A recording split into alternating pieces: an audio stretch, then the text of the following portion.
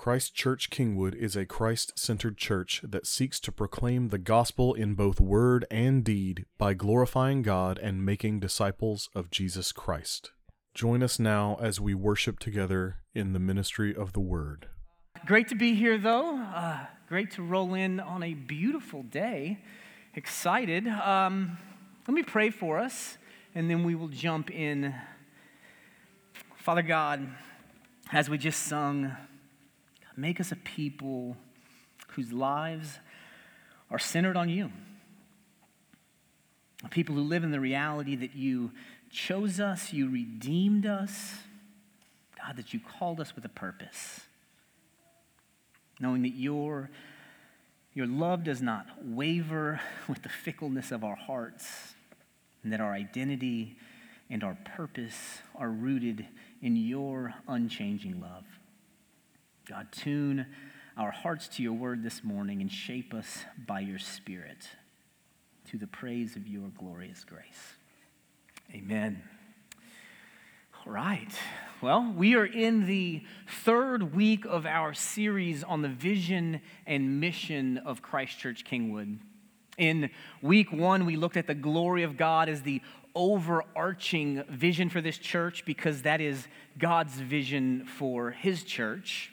Then we talked about gospel-centered worship as the fuel for the mission of the church, as the catalyst for living out the call of God in our lives. And then last week we talked about gospel-centered community, or how it is that we live together as God's people in light of the saving work of Jesus. And now this week we are talking about gospel-centered service. And I don't want to puff you guys up too much. I feel like I may have done that last week.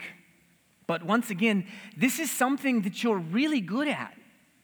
As I said last week, you are a strange bunch of people. You're strange. The way you live and love and serve one another is in stark contrast to the world. It is abnormal. The simple acts of love, the care that you show, the food that you deliver, the time you spend talking with people who are hurting is huge. And that is gospel-centered service. Sacrificing your time, your talents, your resources for the good of others. And this is diametrically opposed to the wisdom of the world.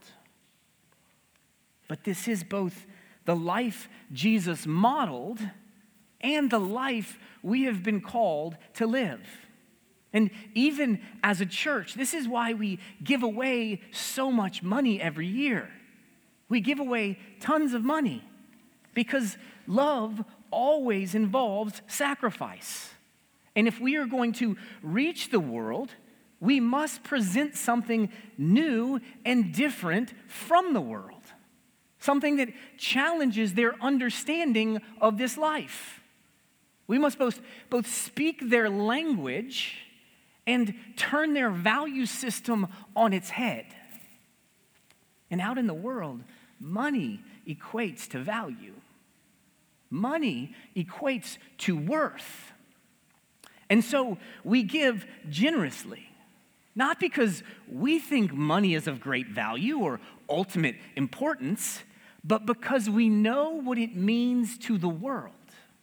When you hand someone $1,000, or when you pay medical bills or put new tires on someone's car, it makes a huge impact. It flies in the face of everything they think about the world and our God, about Christianity as a whole, because the world says cling to what is yours. Amass more stuff. Protect and build your little kingdom.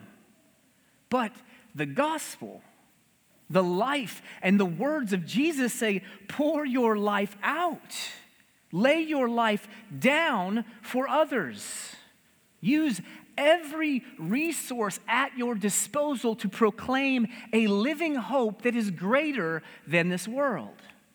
A joy that is unshakable and an inheritance that is eternal. Sacrifice what is temporal and fleeting so that you might invite the world into what is eternal. That is gospel-centered service. And as we've discussed each week, just like our worship and our relationships, there is an emphasis on service being gospel-centered. Because we're not serving to gain something for ourselves. We're not serving to bolster our Christian resume or earn our way into God's presence. As we read in 1 John 4:19, we love because we were first loved. That is, God's love for us stirs us up to love and worship towards God. And that overflows in loving actions and service towards others. We are compelled to love because God loved us when we were enemies. He redeemed us when we hated him. He called us out of darkness and into his presence solely because of his love and grace and mercy. That is the very heart of the gospel. Ephesians 2, for by grace you have been saved through faith. And this is not your own doing. It is the gift of God, not a result of works, so that no one may boast. See, we have been called to serve others, to pour our lives out, not to earn God's favor, not to galvanize our position as children of God, but because we are already loved. We are already accepted because we have already been greatly served. Mark 10:45, for even the Son of Man came not to be served, but to serve, and to give his life as a ransom for many. And just to be clear, in the eyes of the religious establishment in the first century, and honestly the eyes of the world, Jesus was a failed prophet. He was a failure. He was a disappointment as a Messiah. People were not looking for a king to come in humility and love and service. Not looking for that. They wanted a king who would wield worldly power for worldly gain. And how he came, what he came for, was both baffling and offensive. So they killed him. And the reality is, the more our lives mimic that of our Savior, the more we will grow to resemble Jesus through the power of the Holy Spirit. The more we will stand out in the world, the more the world will be baffled and sometimes offended by us. See, gospel-centered service is a response to the love that we have experienced from God through Jesus Christ, as well as all that has been promised in him. It is the result of gospel-centered worship fueling a desire to honor God and reflect his love in the way that we live. And it's important that we understand this. That it's not just righteous actions that God is after. He isn't just looking for a community of people that check all the religious boxes. That's what we saw from the Israelites over and over, right? They would go into the temple, they might sing some songs, they'd sacrifice some stuff, they'd follow the law, and God's like, stop it. Stop it. Why do you keep coming in here?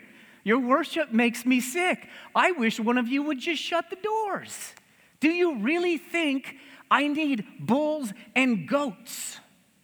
Right? God spoke all of creation into existence. He doesn't have a goat shortage. Right? That's weird. God doesn't need your goats. And the Israelites were like, but God, this is exactly what you told us to do. We're following the rules. You told us to come into your presence and bring goats. Right? Weird. But it wasn't just their physical presence that God was after. It was their hearts. He wanted them to come into his presence and delight in him, to find joy in his presence. And we see the same thing in the New Testament when the rich young ruler came to Jesus, like, what do I need to do to inherit eternal life? And Jesus says, hey, follow the law, bro. And the guy's like, doing it, nailing it. Anything else I need to do? So at this point, the guy's probably feeling pretty good. Law, like, that's my jam. And Jesus looks, is like, okay, yeah, one more thing. Just sell all your stuff, give it to the poor, and come follow me, and you will have treasure in heaven. Uh-oh, right? You know how that goes. The man went away sorrowful because he had a lot of stuff. Once again, Jesus didn't need this guy's stuff. Jesus didn't care about his money. Jesus spoke all of this stuff into existence, but Jesus looked into this man's heart and he knew that while he was super religious, while he was nailing the law, while every single person around this man probably thought he was the holiest, most faithful disciple on the planet, he loved his stuff more than he loved God. And when asked to choose, he went away sorrowful because he chose his stuff. He loved his stuff more than he loved Jesus. And this is a long lead-in for a discussion on gospel-centered service, but it's crucial that we understand that God is not after our actions or our things. He's after our hearts. That righteous acts of service that please God are not done out of compulsion or obligation or guilt. They're not about boosting our ego or our religious fame or blowing up your Twitter friend stuff, whatever's good on the internets. They are the overflow of a heart that loves God above all else. And that is my hope for this church.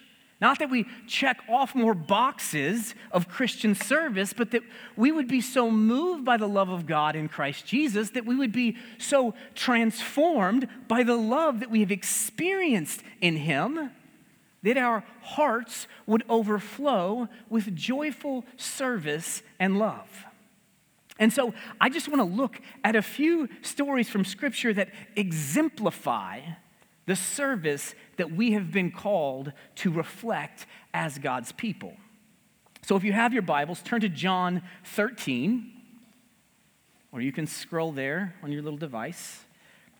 Beginning in verse 3, it says, Jesus, knowing that the Father had given all things into his hands, and that he had come from God and was going back to God, rose from supper.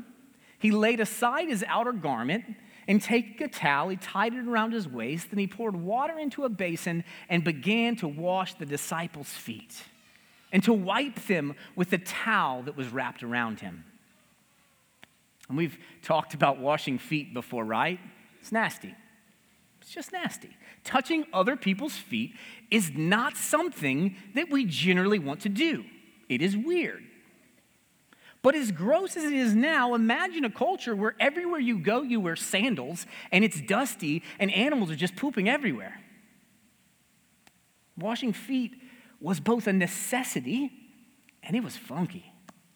But it wasn't just the fact that washing feet was gross, it was humiliating. There was nothing more demeaning in the first century than cleaning another man's feet. That was a job for the servants. And here we have Jesus, the Son of God, taking off his outer garment, getting a basin of water, and wiping the dirt and the funk off of these men's feet. Can you imagine? Like, whoa, Rabbi, whoa. And the text frames the reality of what's happening so beautifully, saying, Jesus, knowing that the Father had given all things into his hand. See, Jesus didn't wash the feet of the disciples out of weakness. It wasn't because he needed to gain anything. As we just read, he knew that the Father had given all things into his hand. He was the sovereign Lord over all. Jesus wasn't serving out of an absence of power. He was redefining what power is and how power should be used in this life. Jesus had ultimate power, and he chose to humble himself to the lowest social rung imaginable and wash their feet. And you know Peter's going to have a problem with that, right? Peter had a problem with everything. He's going to push back. That's just how Peter rolls. Verse 6, he came to Simon Peter, who's like, Lord, do you wash my feet? It's more like, you ain't washing my feet, right? That's not a real question. And Jesus is like, what I'm doing, you don't understand.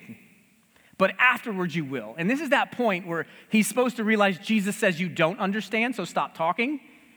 Right? You're not going to understand Peter afterwards. We're going to have a talk, but he's Peter. Peter's like, you will never wash my feet.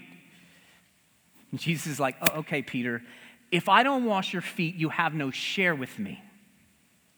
And Peter's like, okay, Lord, not just my feet. Wash my hands, wash my head. Right? Peter, he's all over the map. But you can't blame him. Like, you have to love the guy. Like, he's going to jump out of the boat, right? Mad props for that. He sank, but he's the only one that jumped. He's like, not a chance, Jesus. You're not going to wash my feet. No way. And Jesus is like, pushes back. He's like, okay, wash everything, Jesus. Wash me. But see, Peter, he had no framework for what Jesus was doing. It made absolutely no sense. But after Jesus was done, he resumed his place at the table, and now it's like, hey, Peter, I told you I was going to explain this. Like, now Jesus explains it in verse 12, and he says, do you understand what I've done to you? Resounding no, right? Obviously didn't. He says, you call me teacher and Lord, and you're right, for so I am. If then I, your Lord and teacher, have washed your feet, you also ought to wash one another's feet. For I have given you an example that you should do just as I have done to you. Wow. And what makes this so hard to swallow, the reason this was unthinkable to Peter, is that their culture, like ours, was built on the premise of power. That is, the more power you have, the more powerful you are, the wealthier you are, the more influential you are, the more talented you are, the less expectations there are on you to lower yourself and help others. And the less powerful or wealthy or talented, the more you're expected to serve those who have more than you. It's how every culture functions to this day. They are predicated on power. The wealthier you are, the fewer expectations there are on you. And that's what so many people in our culture are chasing, right? To get to that point where you have enough influence or power or money or whatever so that you can avoid menial tasks, so that people will serve you, not the other way around. And here we have Jesus affirming his authority. As we read in verse 13, you call me teacher and Lord, and you are right, for so I am. I am the Alpha and Omega. I am the one true God. I am the Lord of all creation. I silence storms with a word. I heal the sick with a touch, and I tell dead people they're not dead, and they listen. I am beyond you in every way. And I do this to set an example, to show you that my kingdom is different from the kingdom of this world in every way. That in my kingdom, we do not operate like the world. We don't use our power, we don't use our position or influence to avoid serving those under us. But rather, we use our power and our position and our influence to actively lower ourselves in humility and to serve those around us. See, Jesus turns the power system of the world upside down, on its head, and calls us to reflect his kingdom rather than the kingdom of the world. And we see it again in Matthew 20, where James and John, I would tell this story every Sunday, honestly. James and John say to Jesus, like they want to sit at Jesus' right and left hand in glory. And this is obviously this annoys the other disciples. It says they were indignant. But what's crazy is not just that these two guys were presumptuous enough to desire such an honored seat next to Jesus in glory. What is crazy is that they have their mom ask, right? And I honestly love that this is in the Bible. It makes me very happy, makes me feel better about some of the really dumb things that I've done in life. Like these guys literally, they walked with Jesus. They were disciples. They spent all this time with Jesus. They did ministry with Jesus, and yet there was some point where they started talking to one another and decided that their maturity as leaders, their skill set in the kingdom of God was at this point, of all the people around them, these two guys should sit at Jesus' right and left hand. That's big. But then, as they talk, they're like, hey, you know what? We should have mom ask. Right? That's what blows my mind. Even getting to the first step, okay, let's send our mom. I honestly feel better about myself. But kids, listen up. There's a teachable moment here, okay? I talk to you because if I say it to you, your parents will laugh because you need it, but they really need it too. So just so you know, I'm just talking to the kids right now. Your mom loves you. She probably feeds you. She may fix your hair on occasion. She's going to encourage you. And honestly, she's probably changed a lot of your poopy diapers, okay? It happens. But if you think you're a responsible human being, which I know you all do, you're so grown up, and because you're so grown up and you're basically an adult in a little human body, mom shouldn't have to wake you up for school. I'm just going to throw that out there. She shouldn't have to remind you to take a shower. And when the time comes, I would not bring her with you on a job interview, okay? Just a little bit of life lessons, like Proverbs, a little wisdom for you. I'll leave it there for now, but we can continue later. But that's not even the point here. The point is that James and John were viewing power through the lens of the world. They saw a position of honor, and they wanted it, which in turn stirred up the indignation of the other disciples towards James and John around this idea of who's the greatest, right? Doesn't that make you feel warm and fuzzy that all the disciples were sitting around saying, which one of us is the most awesome, right? Feel better about yourselves, like they sinned too. They were arguing about who was the greatest.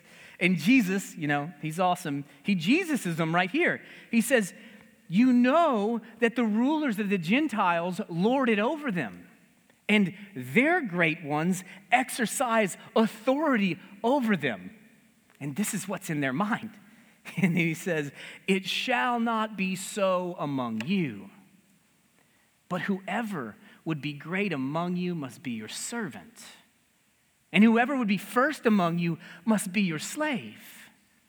Even as the Son of Man came not to be served, but to serve, and to give his life as a ransom for many.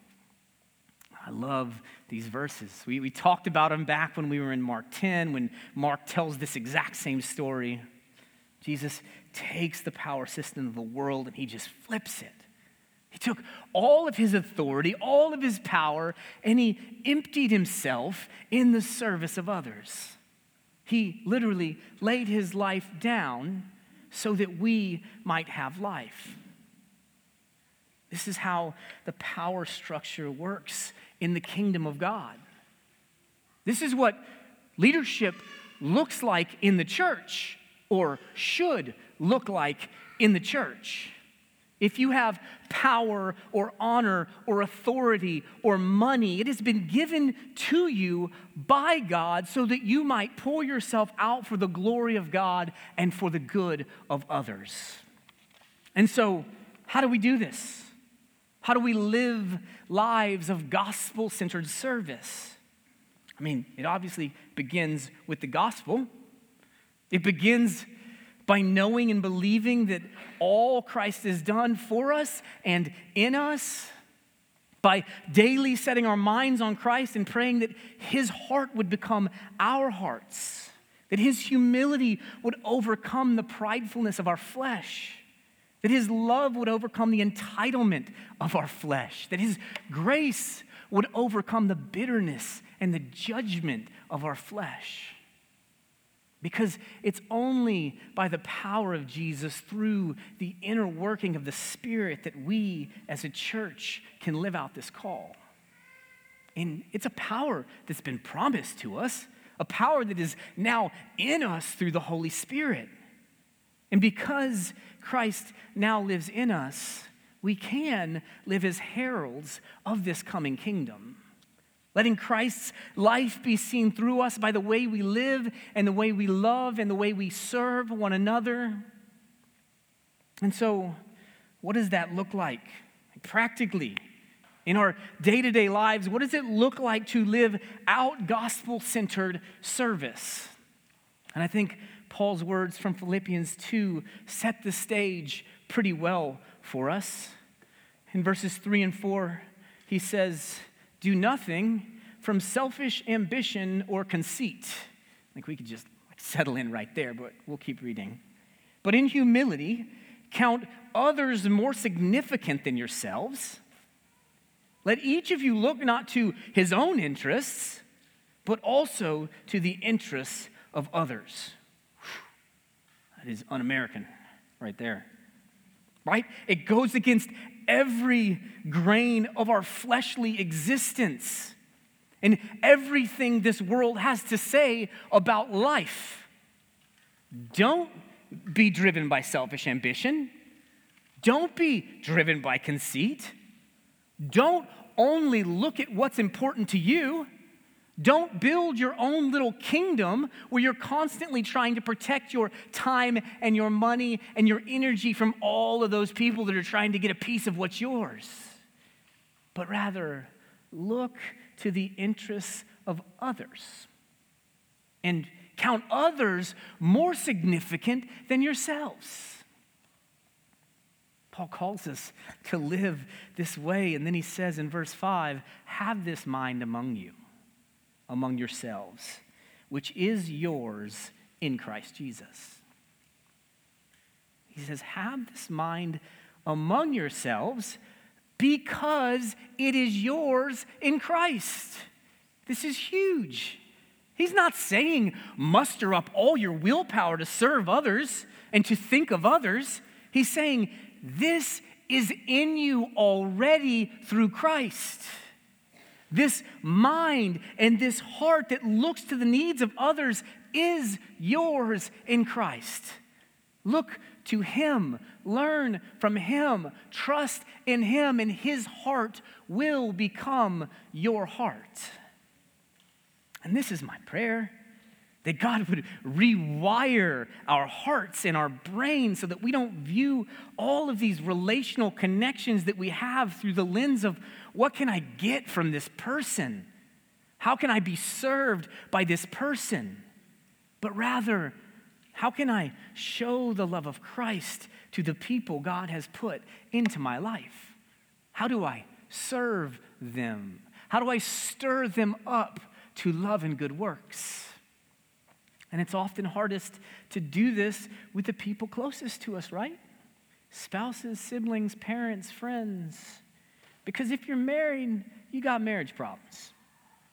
You got baggage, past hurt, disappointment, shame. And this baggage is always whispering in our ears, always giving us reason to think about ourselves, to think about our needs, giving us ample reason not to love unconditionally, not to show grace, not to serve our spouse. reminding us why they definitely do not deserve our service. But the very nature of gospel-centered service is not something earned. It's not something deserved. It's something freely given. It is not a reflection of their righteousness, but the righteousness of Christ, who laid down his life for us, serving us with humility and with grace while we were enemies. And we have been called to follow Christ's example. And if you're thinking, like, you don't know my spouse, you don't know my situation, you don't know how hard it really is, you're right, I don't. But Jesus did. And Jesus washed the feet of Judas that night. Have you thought about that? He washed Judas's feet knowing that he would betray him, knowing the hatred in his heart. And kids, like, we're back to you. You're part of this community as well. You've been called by Jesus to reflect his love in the way that you serve. And just like I talked about with your parents, it is the people closest to you that it's usually the hardest to serve, like brother, sister, or parents, right? We're horrible, right? We don't let you do anything. You think about how you can serve them. And I'm not just talking about obeying your parents, like I will say that is a wonderful service. But I know we talked about you're all grown up, and I love that it's cool, it's awesome. So I'm just gonna ask you, like I ask your parents, do you think about yourself, or do you think about other people more often? Just generally. Do you think about yourself or others more? Do you think about what serves you or how you can serve others more? Right? And I'm just talking to the kids, okay? Like, this is just the kids. Think about that. Because as you grow, you're going to choose what kind of person you're going to be. You're going to choose whether you look to Jesus and follow his example of sacrifice and service and love, or you're going to look out at the world and say, I want all that stuff. I want to be cool. I want to be known. And your parents can't make that choice for you. But I will tell you that right now, every day, you are faced with that choice. You are making that choice every day. And it would serve you well to think about that. We must all decide if we are going to live for ourselves or live for Jesus. And you can't do both. And Scripture's clear. Living for Jesus, loving and serving others is true life. That's where true life is found. The world is striving to find meaning and purpose, and they're willing to look anywhere but Jesus to try and find it. But as we see so clearly, the world just dives deeper and deeper into sin and into self, and will never find what they're looking for. Because we were created to be in a relationship with our God and to find our life and our identity and our hope in him. To join him in his plan of redemption by following Jesus and laying our lives down for others. And there is abundant joy and life when we follow Jesus. But it's hard. It will be costly. But this is the life that we've been called to. Jesus washed the feet of his disciples, and he said, I have given you an example that you should do just as I have done, right? We could just pause there. What's God's meaning for my life? What does God want for me? What does God want me to do? It's so hard to find scripture that tells us what God wants. Oh, hey, Jesus, he says, I gave you an example that you should do just as I have done. So at least we know one thing. This is what it means to walk in the Spirit. This is gospel-centered service. This is what Paul was talking about when he said the love of Christ controls us. It is a prayerful, humble, thankful life, so transformed by the love of Jesus Christ that his heart becomes ours, and that we gladly make ourselves less that others might experience his love more. Let's pray together.